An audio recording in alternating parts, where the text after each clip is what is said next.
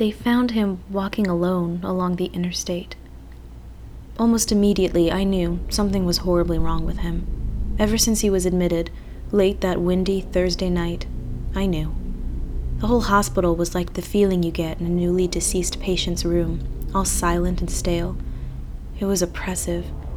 I usually let the staff take their hair down, so to speak, once the night shift starts. They'd play music or order pizza, joke around. There wasn't joking that night, though. No one had the stomach for it. I didn't get around to seeing him until the next day after lunch. The nurses at the desk just stared at me as I walked up to his door. My hand lingered on the handle of the door, and I could have sworn that they held their breath as I walked inside the room. The first thing I noticed was the heat. It had an almost physical force to it, like a gust of wind, and hit me dead on the face, drying my eyes, nose, and throat. I grabbed the handle to close the door, but found that, too, incredibly hot, and had to pull away. My hand was throbbing in pain. I poked my head out through the door of the room and shouted to the first nurse that was unfortunate enough to meet my eyes. "What the hell is going on in here?" But my anger melted away immediately. Her face was blank, and her eyes said it all. Fear, unadulterated, like I've seen so many times before in passing patients.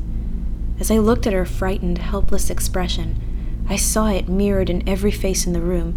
This was a situation none of us had, or could have, prepared for. I steeled myself this time, and went back inside, closing the door with my foot. He was behind the curtain at the far end of the room, and the trek there was the most physically demanding thing I had ever had to do. With each step, the heat seemed to intensify until I was sweating and panting and coughing because my lungs were so dry. An enormous pool of water had formed underneath the AC unit beneath the window. It was working tirelessly, grinding and churning, with no effect. He was surprisingly lucid, and sat up in bed as soon as he saw me. I was immediately taken by the stark contrast between us. I was drenched in sweat, burning from the intense, unexplainable heat, but there wasn't a drop on him, and his lips weren't cracked or dry at all. Despite this, it was clear he was deeply affected. His eyes occasionally rolled back in his head like a sort of tic, and he frequently brought the palm of his right hand hard against his temple. An ugly purple bruise had formed there. There were also odd reddish-brown discolorations along his arms and neck that I had never seen before. I stared at them. Neither of us said a word, and I was barely aware of the minutes as they passed by. I stared because I thought I saw the strange splotches move, twisting and flowing along his body in a sort of synchronized, syncopated wave. They were beautiful in a way, going to and fro. My trance was broken when the man spoke. His voice was haggard and raw, quiet, but it had some hidden power to it. With a determined expression, he looked at me and said a phrase that included a word in a language I didn't recognize. "We wait for Lac La Deg." In confusion, I reached down to his chart. The line for the first name was blank. There was only a last, Smith, the most generic name imaginable, and not one whose owner I'd peg as a speaker of an exotic foreign language. Especially in duress, people tended to revert to what they were most comfortable with. The door opened suddenly, and one of the nurses stood gasping in the hallway, overtaken by the immense heat that I had somehow forgotten about. "What's this man's first name?" I asked him. "You're needed in room 206. They're having a bad reaction," he said. "What's his name?" I asked again. "I'm not sure," the nurse replied. "I think Zagorbi?" I was getting angry, but I wasn't sure why. "No, this man," I said, pointing at the Smith who stared at me from his bed. "I don't know, ma'am. I'll find out," the nurse said. "You're needed in 206. I pushed the chart into the nurse's chest as I walked away, annoyed as all hell that I was the only doctor on call that day. My mind was burning with questions, and none of them revolved around Mr. Zagorbi, a 53-year-old man who was having an allergic reaction to his medication because he forgot to disclose the allergy the past 40 times we asked him to. Zagorbi's condition was worse than I had first thought, which helped to quiet the anger in me. It also meant that I spent the greater part of the morning in room 206. By the time I managed to get back, Smith's room was completely empty. "We moved him, like you told us to," one of the nurses said when they saw how confused I looked. I stared at her and she stumbled on. "Steph gave me your note that we were supposed to move him to the top floor." "I never gave those orders," I said. "Where's Stephanie?" The nurse looked around before paging Stephanie over the intercom, telling her to come to the desk. I waited, but as I did, A sinking feeling grew in the pit of my stomach. I stopped. "What room is he in?" I shouted, taking off for the stairs. The nurse fumbled with her paper list. 445. That climb was a complete blur. As I ran down the 4th floor hall, I could see that the door to room 445 was wide open. I didn't need to go inside. I knew what I would find. It was empty. I stepped outside and opened the roof access door.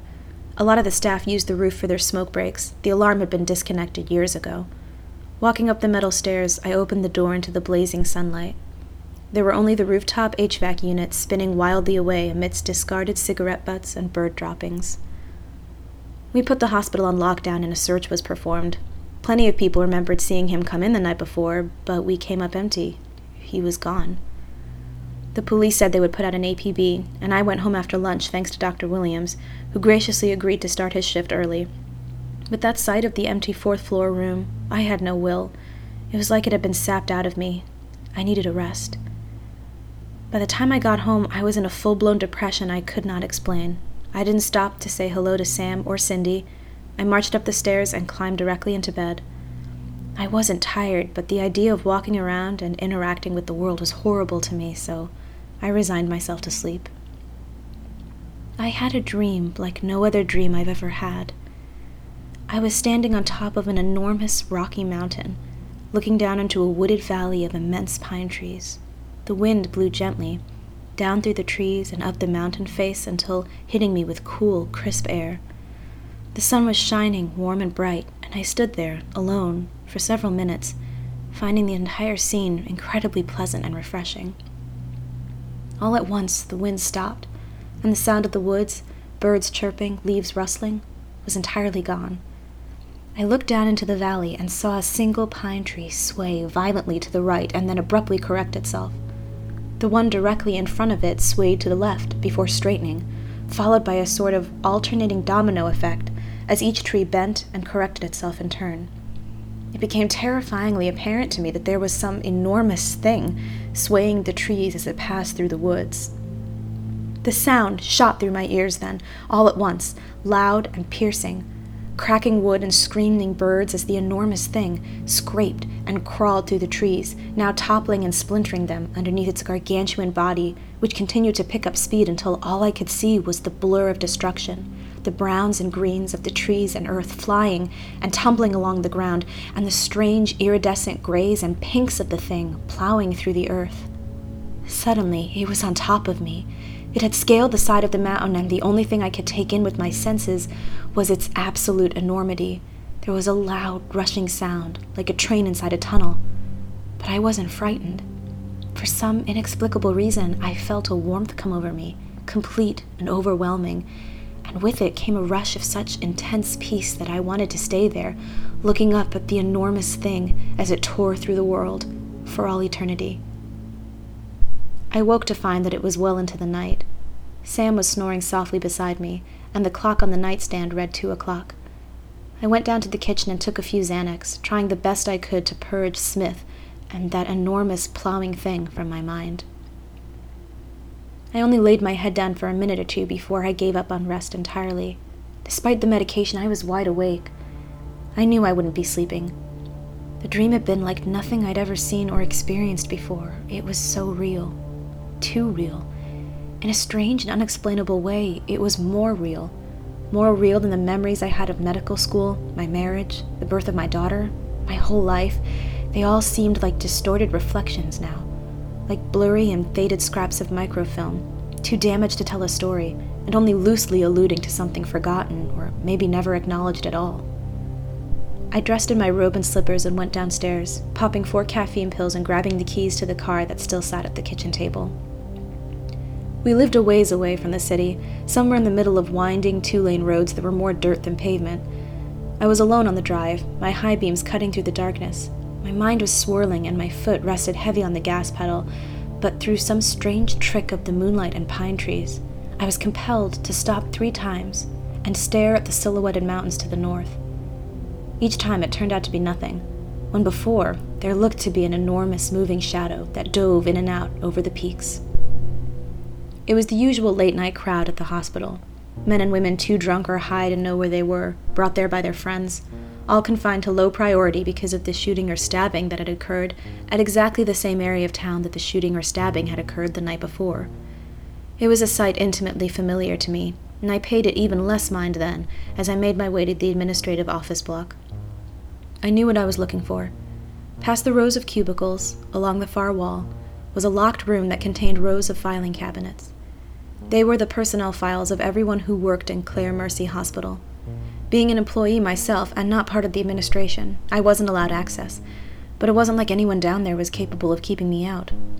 I raided the desk closest to the door, overturning coffee mugs, sending papers and manila folders sliding to the floor, finding the key hanging from a nail that had been hammered into the interior side of the desk. People were, for the most part, hopelessly predictable. Unless they were Smith, or, possibly, Stephanie Roberts. That was the name I searched for among the files in the locked room of Clare Mercy Hospital. Stephanie had given the nurse staff the order to move Smith, and had then conveniently disappeared, left right in the middle of her shift. I wasn't one to believe in coincidence. I found her file, and, more importantly, her address. Strangely, she didn't live far from me, only a little further out from the city. I would pay her a visit. I had to pay her a visit. I was spurred on by the strange man's eyes, and the unquestionable heat, and the bizarre markings, and the dream of that gigantic thing that wrecked the world. Stephanie Roberts was my only lead.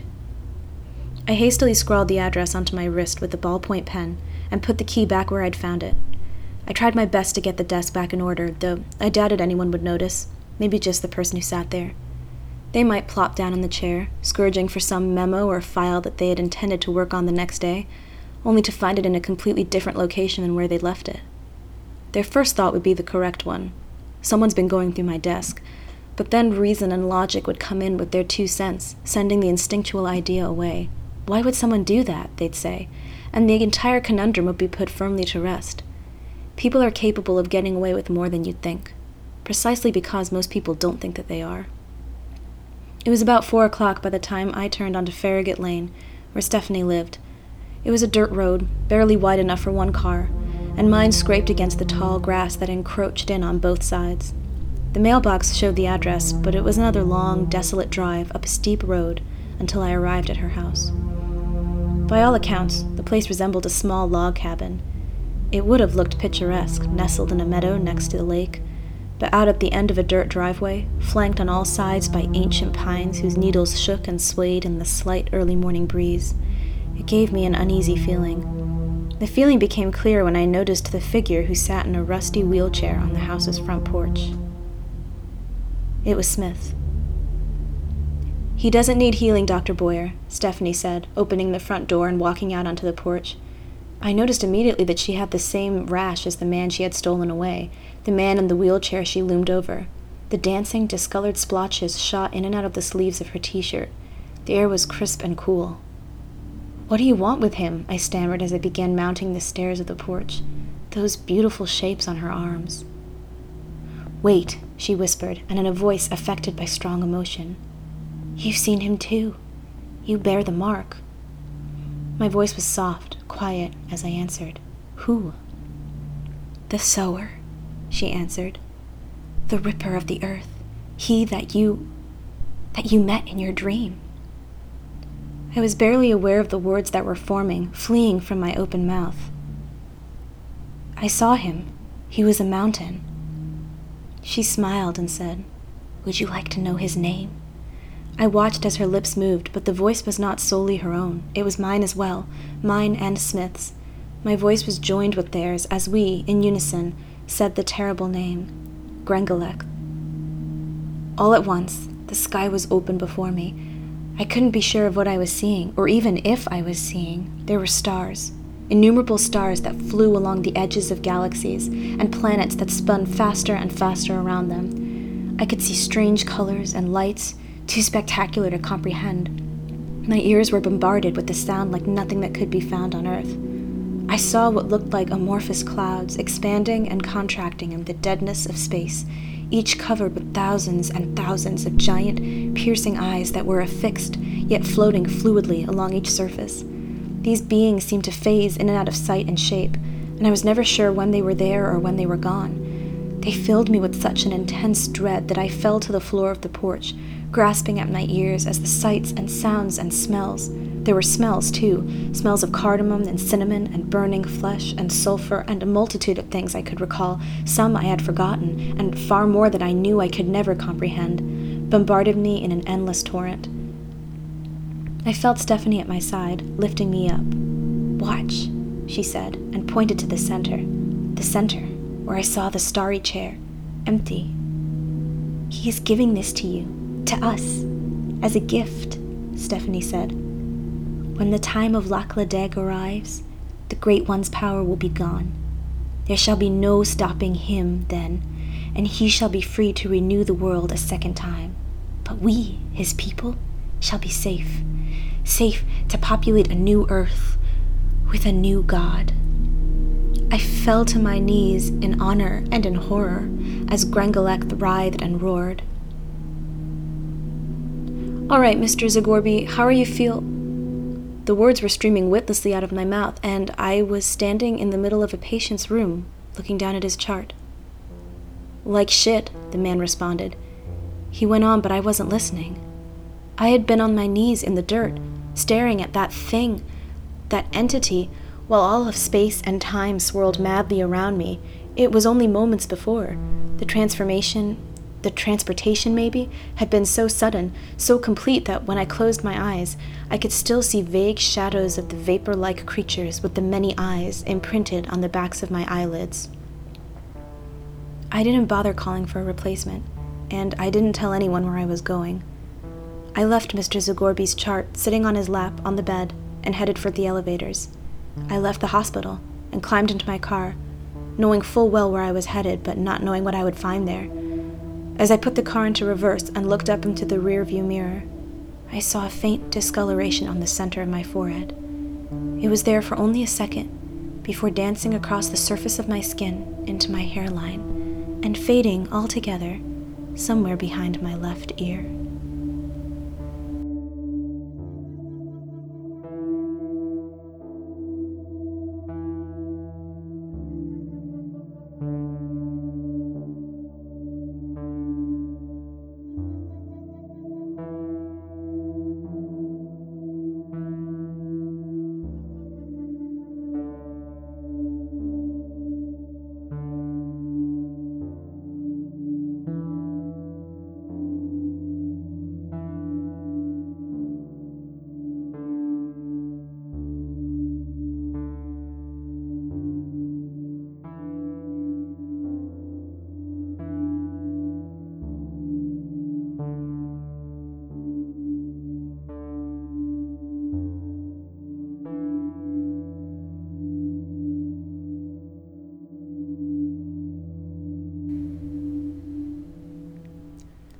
Phantom Space Funhouse is produced by Nate Gutman and Kim Scharfenberger.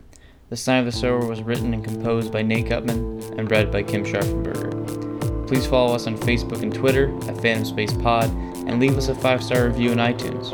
That really helps people find us. If you have questions or comments or just want to chat, you can write to us at phantomspacefunhouse@gmail.com or visit us at phantomspacefunhouse.com. As always, thanks for listening.